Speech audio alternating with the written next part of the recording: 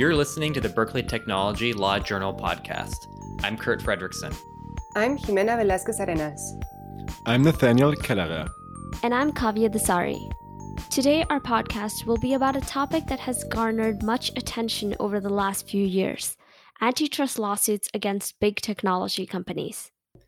We sat down with Professor Christopher Hockett, an expert in antitrust and a lecturer at the University of California, Berkeley School of Law. He will be helping us dissect the intricacies of what antitrust means in the context of the technology industry. Let's get started.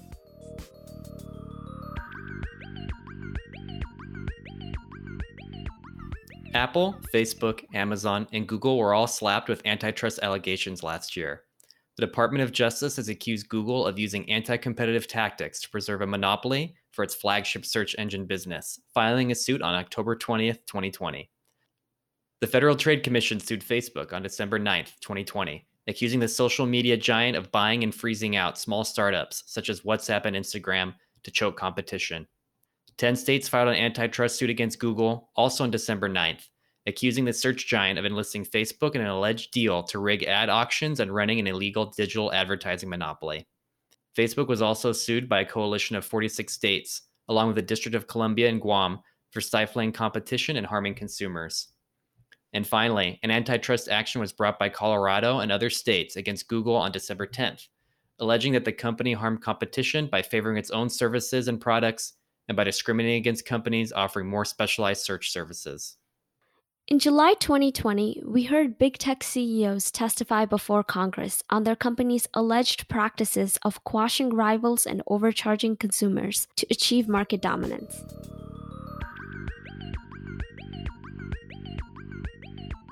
Mr. Pichai, do you know how Google responded when Yelp asked you to stop stealing their reviews? Well, I'll tell you, our investigation shows that Google's response was to threaten to delist Yelp entirely. Congressman, when I run the company, I'm really focused on giving users what they want. We conduct ourselves to the highest standard.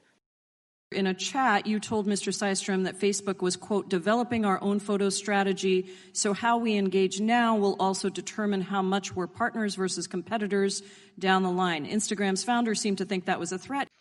Congresswoman, I want to respectfully disagree with the characterization. I think it was clear that this was a space that we were going to compete in one way or another. I don't view those conversations as a threat in any way. Last week, one of Amazon's former engineers posted online that he and his team, quote, proactively identified growing businesses on AWS, that they built competing products, and that they targeted those products to the business's customers. And there's been public reporting on that strategy. So I guess I wonder if you can comment on that.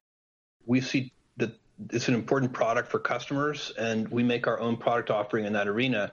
But it doesn't mean we stop servicing the other companies that are also making those products. We have competitors using AWS, and we work very hard to make them successful. Apple is the sole decision maker as to whether an app is made available to app users through Apple's App Store. Isn't that correct?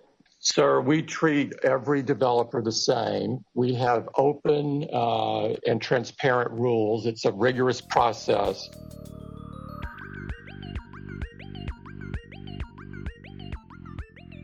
The House Judiciary's report, dated October 2020, summarized allegedly anti-competitive business practices in the technology industry, stating that, currently, tech giants serve the function of a gatekeeper, and their control over access to markets allows them to pick winners and losers throughout our economy.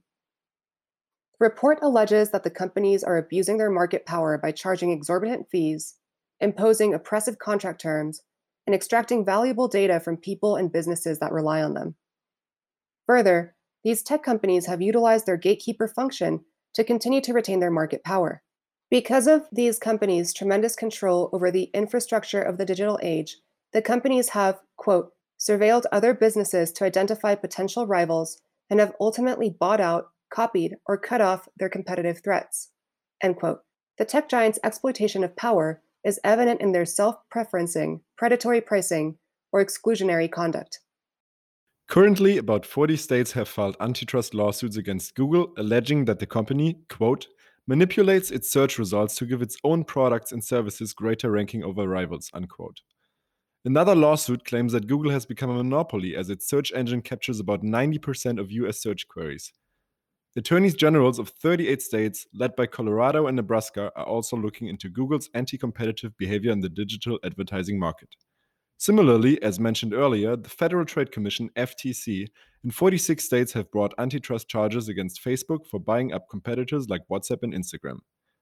European Union regulators have also filed antitrust charges against Amazon, alleging that the firm is, quote, using its access to data from companies that sell on its platform to gain unfair advantage over them, unquote.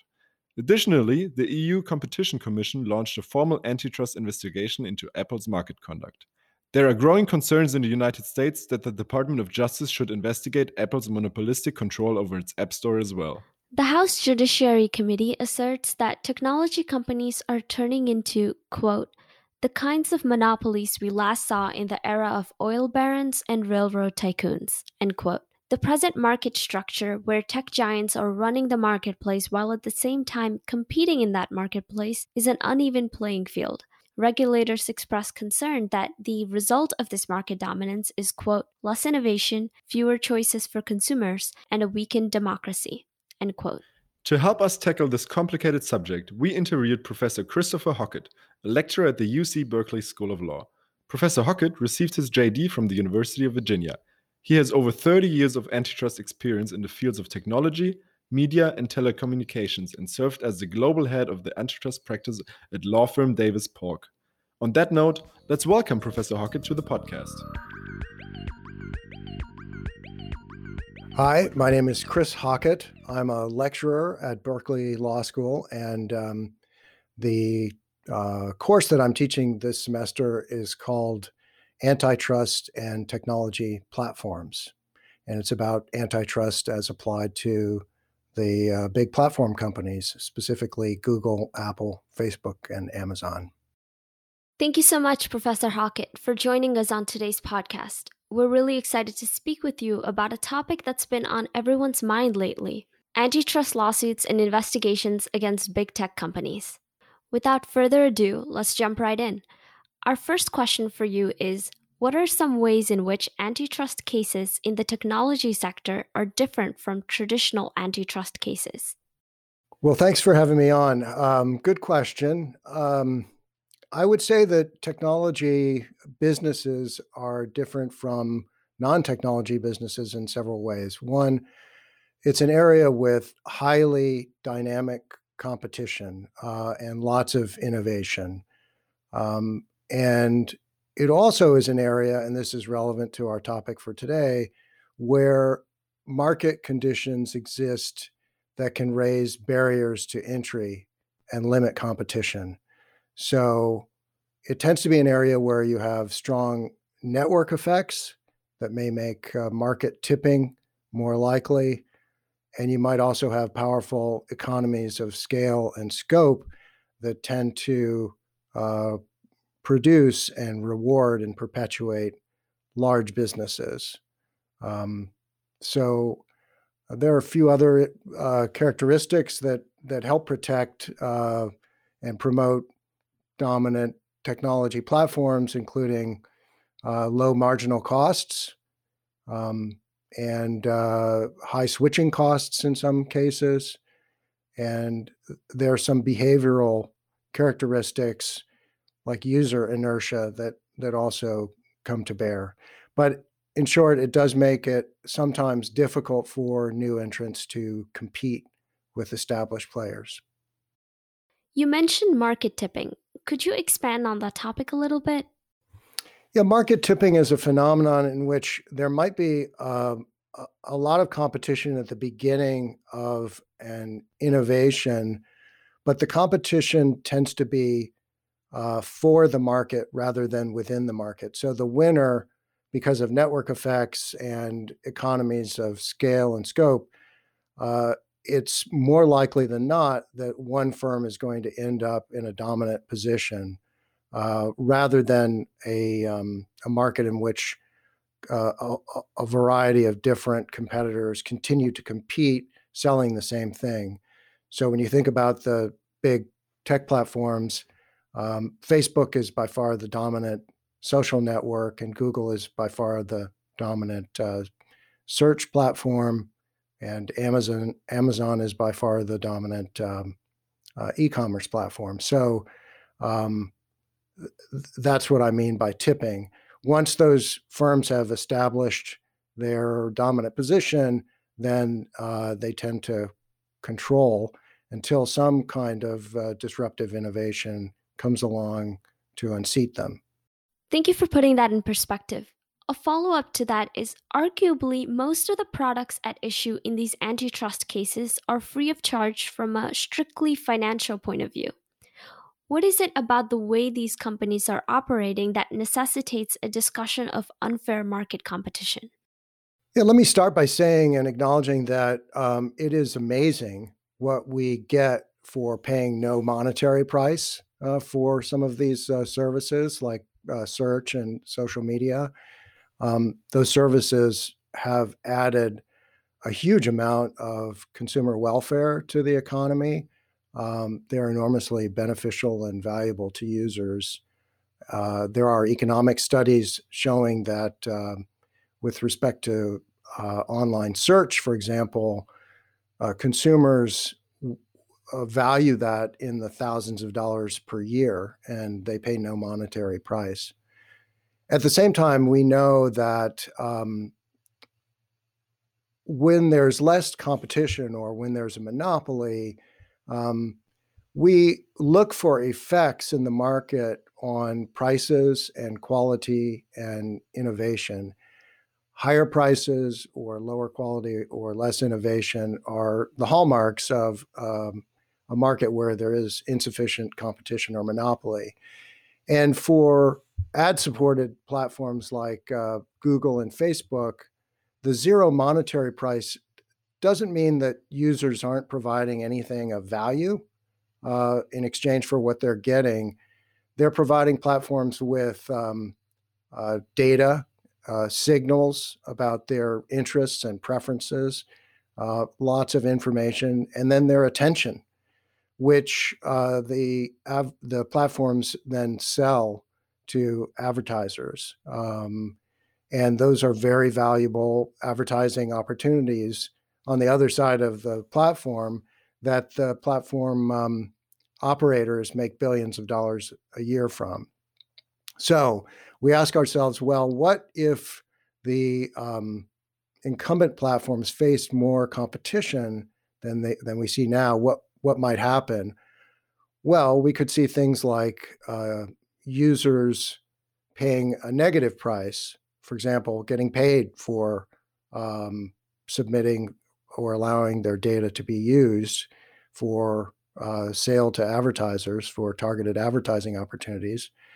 We might see advertisers paying less if there were more competition for the online advertising that they place. We might see users getting better quality or more innovation from the platforms, maybe in the form of fewer ads or possibly more privacy protections, although that's a question mark. So we don't know because we just have these dominant players right now and they have very high market shares. But those are some of the things that might be possible if there were more competition.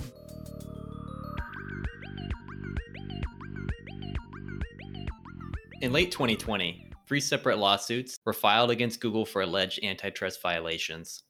2 of the cases focus on Google's monopoly on search engines and search advertising, one filed by the DOJ and the other by the Attorneys General of 38 states. And the third concerns Google's control over non-search advertising. In response to these antitrust claims, Google's Senior Vice President of Global Affairs, Kent Walker, said that, quote, "People don't use Google because they have to, they use it because they choose to," end quote. Google processes around 90% of all online searches in the US. The company has also been accused of anti-competitive practices by giving priority to its own products, such as shopping ads or local business listings, and search displays over those of competitors. Further, the DOJ's lawsuit also accuses Google of cutting deals with phone maker companies like Samsung and Apple to set Google as the default search engine on their products. Legislators from both parties have expressed concern that Google's dominance gives it an unfair advantage in the market. While Google has not been free from scrutiny in years past, the U.S. Federal Trade Commission conducted a 2-year investigation on Google's practices, concluding it had not violated antitrust laws in 2013. The current lawsuits signal a new era of antitrust regulation in the realm of big tech. In 2019, the European Union fined Google $1.7 billion for abusive online practices. Since then, the European Commission has unveiled new measures to continue regulating large tech companies like Google, Facebook, and Amazon. The two main proposals of this overhaul are the Digital Services Act and the Digital Markets Act, which would promote consumer protection and streamline a single rulebook for digital markets.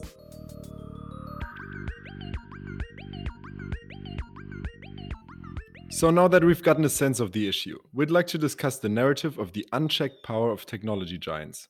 It took quite a long time for federal regulators and state attorney generals to pursue antitrust charges against large tech companies. Why is that, and what is different now? Well, it wasn't that long ago that we perceived big tech as benign and beneficial with very little in the way of downsides. There was a lot of cool new stuff for users to explore and play with. And as we've talked about, users often didn't have to pay out of pocket to receive those services. And there was a lot of new entry and dynamism. And so there was, I think, a very optimistic outlook on what the tech sector was bringing to the public.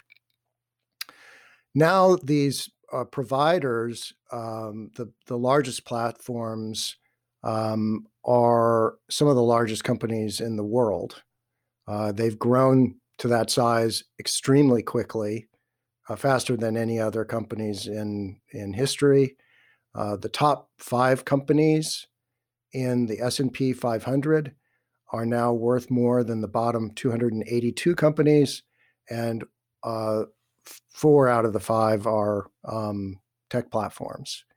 So, and the other one is Microsoft. So, along with this growth, we've seen increases in their economic and political power and influence and concerns about that.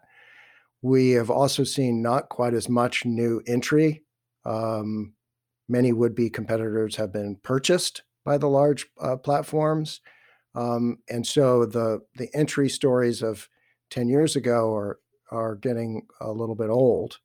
And I think most importantly, we've seen some pretty big downsides associated with platforms, or that people associate with platforms, like the propagation of misinformation, political polarization, socially corrosive content, threats to democratic values and institutions, and an increasing awareness of the loss of privacy of users and the implications of that. So I think that change in the climate and the change in the size and scope of the companies and their reach is what explains what has changed in our attitudes about them and our consideration of antitrust remedies. Interesting. So if I understand you correctly, you're saying it's also about the change of reputation of the big tech giants, and that 10 years ago, everyone in society was amazed by the new possibilities. But now that we've seen the bad sides as well, it's also a question of political thinking. I think that's exactly right. They were sort of shiny new objects, and I think that was our honeymoon period with those companies. And I think now everybody is much, much more aware of how the platforms can have a downside. So I think that's shaped public thinking and also the thinking of enforcers and regulators and Congress about whether something needs to be done to intervene, regulate, bring to heel the tech platforms. Attorneys general from 10 states filed a complaint against Google, accusing the search giant of abusing its monopoly over its online ad technology. The suit accused Google of owning the ad exchange, which allowed them to set rules for trading ads, but also acting as a broker to assist publishers in selling ad inventory. The complaint alleged that Google's power in the online advertising market resulted in a monopoly tax on businesses. This tax was transferred to Americans through higher prices and lower quality on products advertised on Google. One of the centerpieces of the complaint includes Google's purchase of DoubleClick for over $3 billion in 2007. The purchase gave Google the rights to DoubleClick's advertising software and also expanded Google's relationships with internet publishers, advertisers, and ad agencies.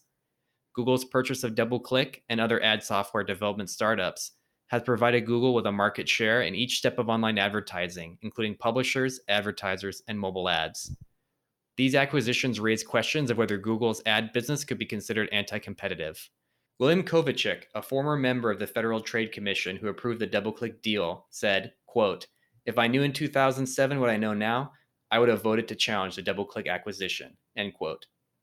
Alphabet, Google's parent company, responded that the rationale for the DoubleClick deal was finding a piece of technology to invest in, rather than to monopolize the ad marketplace, and that online ad prices have steeply fallen, showing that the ad marketplace remains highly competitive.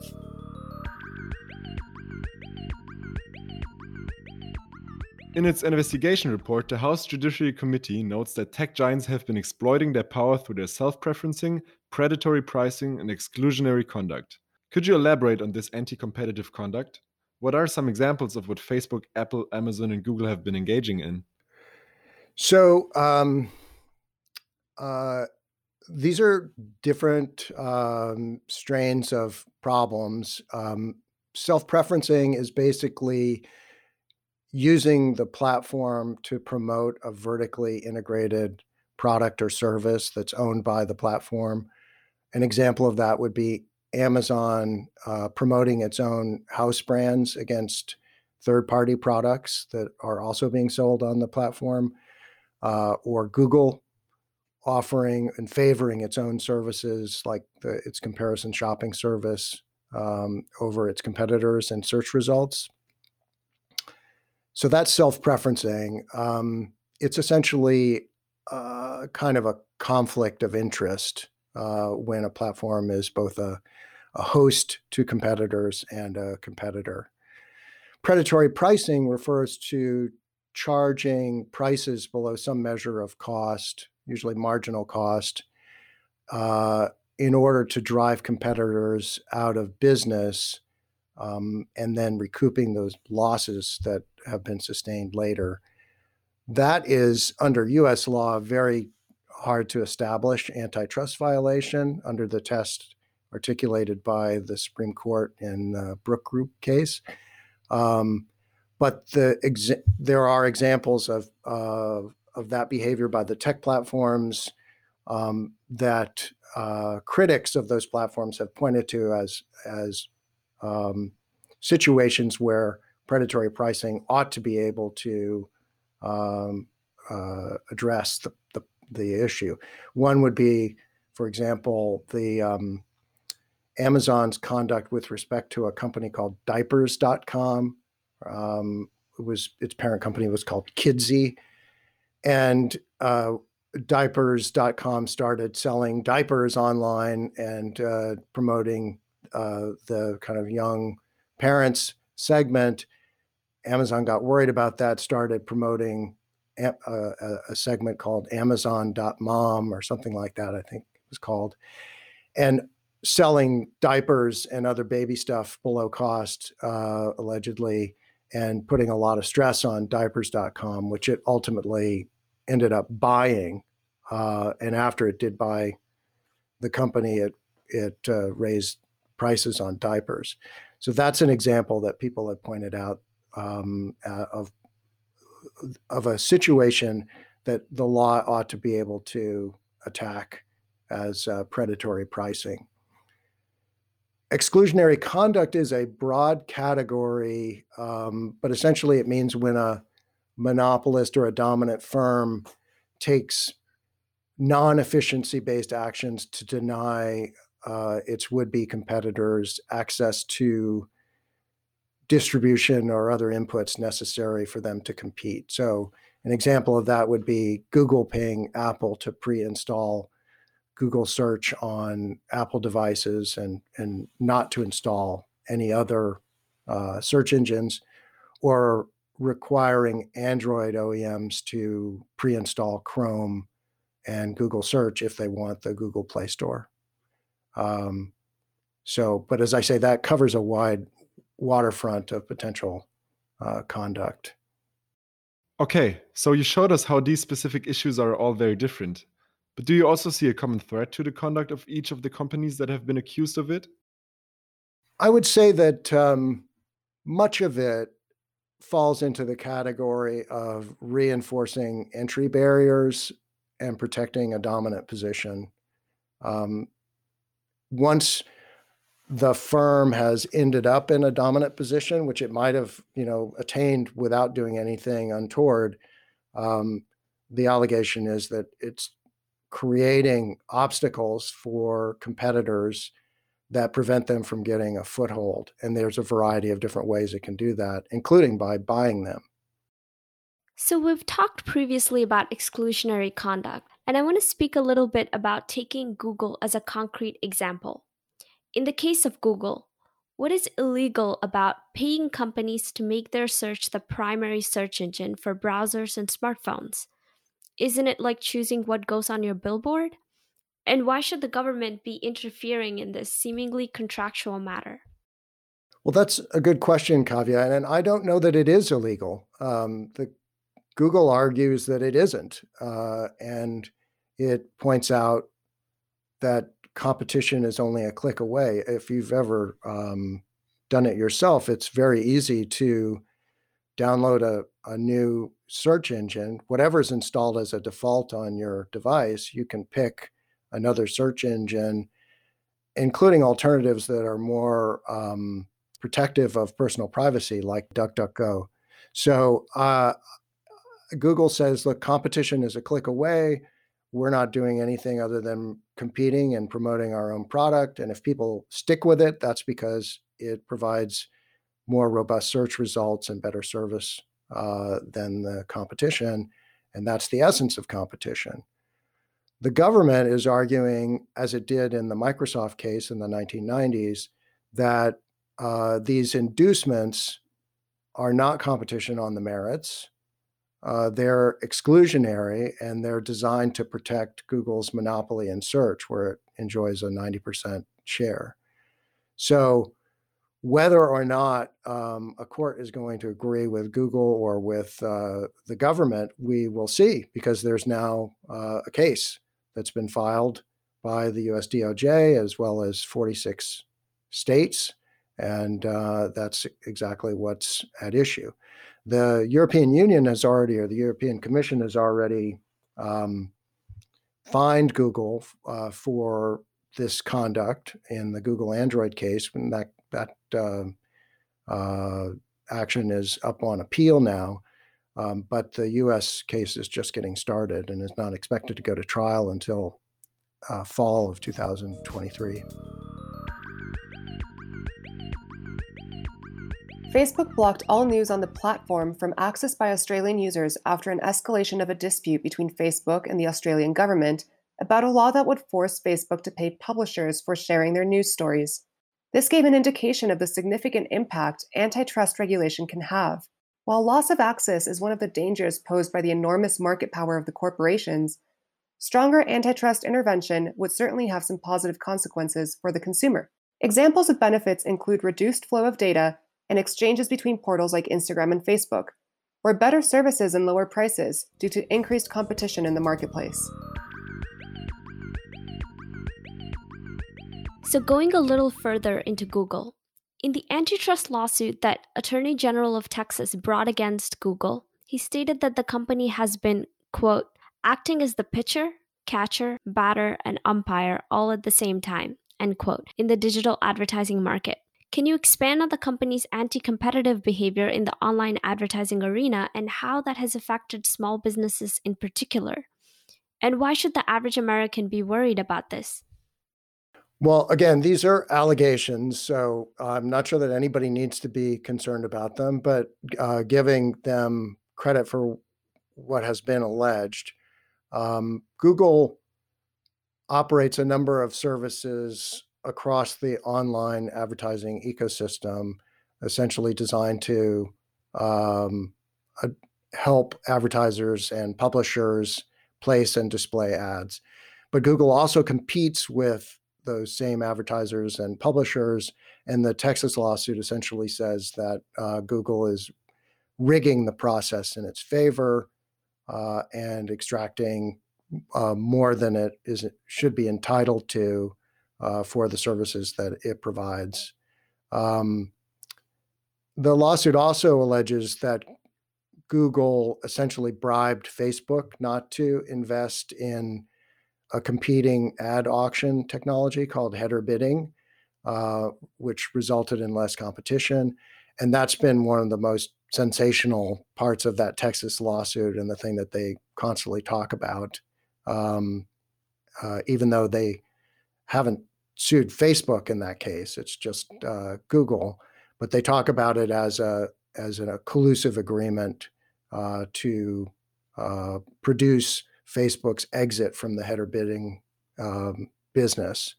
And whether or not that allegation finds support in the facts and convinces a court remains to be seen. That case, unlike the other cases against the platforms, is filed in the Eastern District of Texas as opposed to Washington, D.C., and that docket moves a lot faster than the docket in the District of Columbia. So we may see that case go to trial first if it doesn't get moved. You asked also why should small businesses care about this? Allegedly because they're paying too much for online advertising or are getting lower quality ad placements than they might otherwise get if there were more competition. And why should consumers care? The theory would be that if advertisers are paying more than they should, then some of the price increase would be passed on to consumers in the form of higher prices for the goods that are being advertised. Thank you for putting that into perspective. Stepping away from Google, if we could look at Apple for a moment, what about the company's App Store practices necessitates antitrust considerations? I believe there haven't been any formal investigations into the company yet. Well, the Congress is looking at the Apple App Store behavior, and there isn't a U.S. government lawsuit against Apple as there is against FTC there isn't a U.S. government lawsuit against Apple as there is against Facebook and Google. There's some private litigation against Apple and some other investigations going on. And I'm not sure any of what Apple has done necessitates enforcement, but they're essentially accused of a form of self-preferencing, giving more prominence to their own apps in the App Store search results, charging too much in the way of commissions for app sales and in-app purchases, and not allowing alternative forms of in-app payments for people who want to buy things when they're using an app. Apple has its own iOS payment platform, and when you want to buy something, when you're using an app, you go through Apple, and that's where Apple collects its 30% commission. There is a lawsuit underway by Epic against Apple. Epic makes the Fortnite game, and Epic included a way in the Fortnite game of paying Epic directly for in-app purchases, and which was in direct violation of the Apple developer agreement. And Apple kicked them out of the kicked them out of the App Store. And there's a lawsuit that is now underway in the Northern District of California by Epic Games against Apple for doing that. So we'll see. Again, I think that's scheduled to go to trial in perhaps early next year, and we'll see what comes of it. But that's the conduct that's been spotlighted. Intervention by government action is already having serious consequences for tech giants' business operations. Alphabet, for example, has already refrained from individual acquisitions due to lawsuits filed by the Justice Department. Meanwhile, experts speculate that the pending lawsuits could eventually force companies to divest via partial sell-offs, such as Facebook with Instagram and Alphabet with Google's ad business. Some companies, like Google, have responded with concerns about the new rules limiting data, such as combining data for location of a restaurant, its menu, and reservation application. Going back to the bigger picture, how realistic is it that these ongoing and the potential proceedings you mentioned actually will have serious consequences on the companies and their operations? How concerned should big tech be? I think there's a very realistic prospect of changes if we consider the whole picture. There's a lot besides these lawsuits that is also going on in the background. There's international enforcement in the European Union and elsewhere against the platforms. In fact, they have a pretty big head start on the US authorities' claims against the platforms. There's regulatory initiatives that are under consideration. There's tougher merger enforcement that I am sure lies ahead for the platform companies. They've completed hundreds of acquisitions for billions of dollars over the past decade or so. None of those acquisitions was challenged. Most of them were not seriously investigated. And I think that we're not going to see that repeated going forward. I think that there'll be very intense scrutiny of any mergers that the platforms propose going forward, even ones not involving competitors. And finally, there's proposals to change U.S. antitrust law, to reform it, to address some of the weaknesses that some legislators and commentators have pointed out that enable the platforms to do what they do and not worry as much about antitrust claims. So I think a combination of all that, plus the fact that the government is now suing, that is likely to change the course for how the platforms operate, just as it arguably did for Microsoft when the government brought the case against Microsoft. Although it prevailed, it was not able to break Microsoft up, and the remedy was relatively mild when Microsoft finalized it with the government. It still, people say, provided opportunities, including for companies like Google and Facebook, to spring up in places where Microsoft might have snuffed them out or competed them out of existence before they got going. So I do think that it's almost certain that there will be changes coming to the platforms in one way or another. So speaking again about the social media market in specific, and I think it goes back to the topic of marketing and market tipping you mentioned.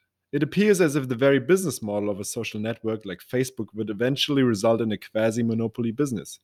It's a goal of a social network to build a platform that connects people worldwide, ideally all people worldwide. And this may very well conflict with an antitrust objective of having a market full of competition and different service providers. Is it at all realistic to expect social media networks to compete without one provider eventually having a monopoly position? It's certainly true that the social market is one where network effects are very strong. So nobody wants to join a social network that doesn't have other people that you want to connect with. So the more people that are on it, the more valuable it is to the users. And so it has a tendency to spiral up and concentrate, and for there to be one winner, as there has been, or predominantly one winner, as there has been for Facebook. There's niche competition around the edges, where, for example, Snap came up with ephemeral social media, and that was different from Facebook, although Facebook copied that feature. Instagram photo sharing, which was a niche product that gained popularity before Facebook bought it. Then Facebook bought it, and it's gained a lot of popularity since. So it's hard to imagine a head-to-head competitor for Facebook offering exactly the same thing that Facebook is offering, succeeding because of these strong network effects and the difficulty of unseating such a big player. But the way competition happens in these industries is that it's generally somebody in an adjacent space or a niche space that gets interest and critical mass among a key group of users. And we've seen that in like TikTok. And it can actually make a dent in a dominant player's market share. But the effects are there notwithstanding, and it makes it tougher for competitors for sure. To kind of get into some general considerations about the anti-competitive behavior, they say hindsight is 20/20. But our question is it in this case? Was any of this foreseeable? Were there policies or regulations that should have been implemented during the telecommunications revolution of the 80s and 90s that would have curbed the expansion of technology monopolies? Or is this anti-competitive dynamic a fundamental challenge of the sector? Well, so at one level, it wasn't easy to foresee. If it had been, then everybody would have bought shares in these companies when they were very little. I remember when I was representing Amazon.com when it went public, and the day it went public, Barnes & Noble started its online bookstore, and everybody thought that that was going to crush Amazon because Barnes & Noble was an established book-selling brand, and Amazon was just this little startup. But it would have been a very good decision to buy Amazon stock at the opening day and hold on to it. So I don't think people foresaw how big these companies would grow and how successful they would be. And certainly I didn't. And during the 80s and 90s, there was not much appetite for heavy-handed regulation. In fact, in the Reagan years and beyond, it was the opposite, and most of what was happening was deregulation of previously regulated industries. And on the antitrust side, this is when some of the most defendant-friendly decisions got handed down, when the courts were under the influence of Chicago school antitrust thinking, which was very classical and hesitant about interfering or making mistakes of getting too involved in regulating markets and specifically monopolies.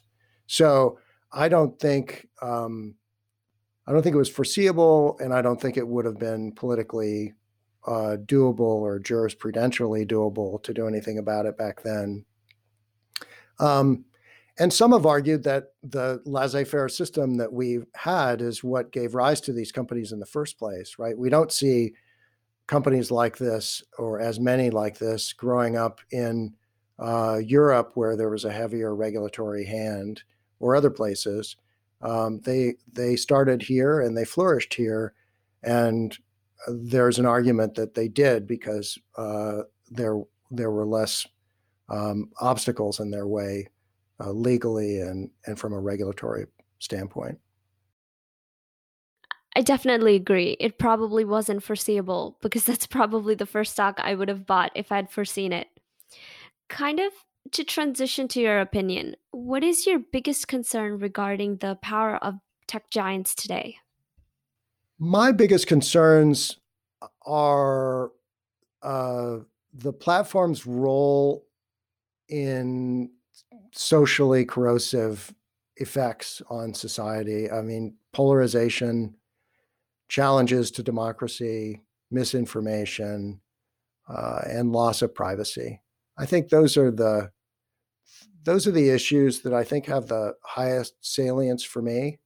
I'm not sure that antitrust is the right tool to address those issues. In fact, I'm pretty sure that it is in a lot of ways not the best tool to address those issues, but I think those are the most serious issues. When you say it's not the best tool, what other tools are there for addressing this that you think would be more optimal? I think direct regulation of the platform behavior. We worry about bad content in social media. It's not clear that having more competition is going to produce good content. In fact, there's some evidence that the smaller platforms have more radical and more extreme content. Like, if you look at 4chan or 8chan or Parler, their content is terrible. And so it's breaking up the platforms and inciting more competition may backfire. So I think the way to address that is to more directly try to control the content that you're worried about. And that is no easy task, but it seems to me a more direct way of addressing the problems that are really at issue. While there is no sign that the growth of big tech will abate in the next few years, lawmakers around the world are scrambling to find ways to put limits on these corporations. Responses so far by the federal government have been limited, and so state governments are starting to regulate big tech themselves. For example, Maryland, Indiana, and Connecticut are considering taxing ads shown by Google and Facebook to state residents. New York is proposing reforming its antitrust laws to make suing tech companies easier. And in Florida, lawmakers have drafted a bill that prohibits tech companies from suspending political candidates' accounts. The European Union, in particular, is trying to lead the way with fundamental revisions to antitrust digital rules in order to hold the big U.S. tech companies accountable, potentially even forcing breakups of monopolistic companies. President Biden has said that breaking up Facebook is, quote, something that we should take a really hard look at, end quote. To look at actual legislative action, it is noteworthy that Senator Amy Klobuchar, as the incoming chairwoman of the Senate's panel on antitrust law and competition, has recently introduced the Competition and Antitrust Law Enforcement Reform Act that aims to overhaul antitrust law. The bill is, among other things, meant to make it easier to stop a tech giant's acquisition of a competitor. On a state level, New York is leading the way. A bill that was introduced in the mid of last year is currently subject to discussion in the relevant committee and may pass later this year. If it passes, the bill would make it easier to sue big tech companies for potential abuse of monopoly power. Going further in that direction about what's to come, let's get a better sense of what tools legislators have. You've mentioned some of the possible remedies by state and federal governments. What types of remedies have been shown to be effective in the past and out of the traditional antitrust cases tools that we have? Which of these do you think might work for the technology sector as well? Well, so what's been talked about most by, the legislators who are promoting, sort of hashtags, break up big tech is breaking up the companies. And I'll talk a little bit more about that in a second. There's conduct remedies too, where you're just asking the companies to do or not do certain things. For example, I imagine that the government is going to ask Google or seek a remedy in which Google is not allowed to pay Apple to be the default search engine on Apple devices, or to require Android OEMs to pre-install the Chrome and Google search products. So those are conduct remedies. There's also fines. The European Union's very fond of fines. I don't think fines make that much difference for these companies because they're so huge that they can pay them and move right along. And in fact, when you see big fines assessed, often the stock price of the company who's paying the fine goes up because the investors see that the problem is now behind them. There's regulation, as we talked about a minute ago, regarding privacy or interoperability. So if there was a way for you to move your the information that Facebook has about you and your web of relationships with friends to another social media company. It might make it easier for you to switch if you could transport that information, or if you could do the same with Amazon and your purchasing history and move to another e-commerce company. There are some privacy implications of that are a little bit in tension with the effort to lower entry barriers and reduce switching costs for users that helps competition. Making data more interoperable and accessible to competitors is potentially puts that data at more risk of privacy violations. But those are some of the remedies that have been talked about. Traditionally in antitrust, structural remedies like breakups are considered the gold standard, but they might not work here because of the network effects that we talked about earlier. I mean, you can't, if you broke Facebook up into four, companies like Facebook Northeast and Facebook South and Facebook West and Facebook Central, well, they probably would just coalesce back into some version of Facebook for everybody.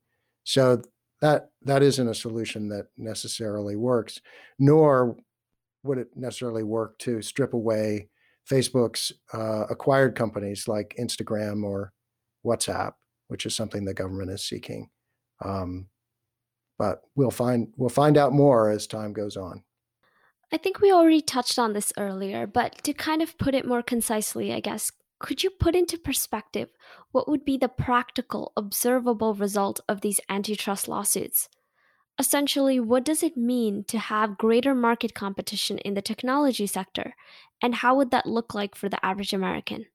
Well, I'm not sure if the lawsuits are going to result in government wins, but generally, with more competition, you see better quality, more innovation, and lower prices. And here that might include lower prices for online advertising. But as we've discussed, it's not clear that more competition would actually address some of the more serious problems that we associate with the platforms, like misinformation and divisiveness and threats to democracy. So I don't know that the lawsuits are, I know that one reason, or I'm confident that one reason that the lawsuits are happening is because people are concerned about those issues, but I'm not sure that even if the government prevails in those lawsuits that that's going to help those problems. If antitrust isn't the solution to big tech and breaking them apart is not possible, how would new companies, similar to Google or Facebook, come about in this new kind of context? Well, if you think about, say, Facebook, right? When there's a famous Guardian headline from 2007 where the author wonders, will MySpace ever lose its monopoly in social media? And I'm sure this headline has followed the author around for his whole life. But the article talks all about how network effects and entrenchment are going to protect MySpace from any competition going forward. And yet Facebook comes along out of a dorm room in Harvard and does demolish MySpace. Why? MySpace was not a very good product. It had a lot of crummy ads, and it didn't have the features that Facebook had. Facebook had in the beginning, especially a certain amount of cachet because it was limited to Ivy League schools, first Harvard and then several others. So people wanted in, and it sort of spun that into a very dominant competitor. Question is, could that happen again? And people were more confident than it could several years ago when the displacement of MySpace and Friendster were fresher in our minds. But now I think people are more worried about it. So what would fix it? I think, or incite more competition or make it easier? I think interoperability, probably, making it easier for customers to switch social media sites, and as long as privacy issues can be solved, which is a big proviso, migrate to other platforms, and that could give another platform a leg up in trying to compete with a dominant player like Facebook. But it's, as I say, you might decide that you'd like to move your social graph over from Facebook to a competitor, but that's also information that belongs to your friends in your network. And what kind of consent do they need to give for you to successfully make that move? So there's a bit of complexity there, but I think that form of solution, standardizing the data formats such that they can be used by multiple competitors, is a way forward that might find some appeal.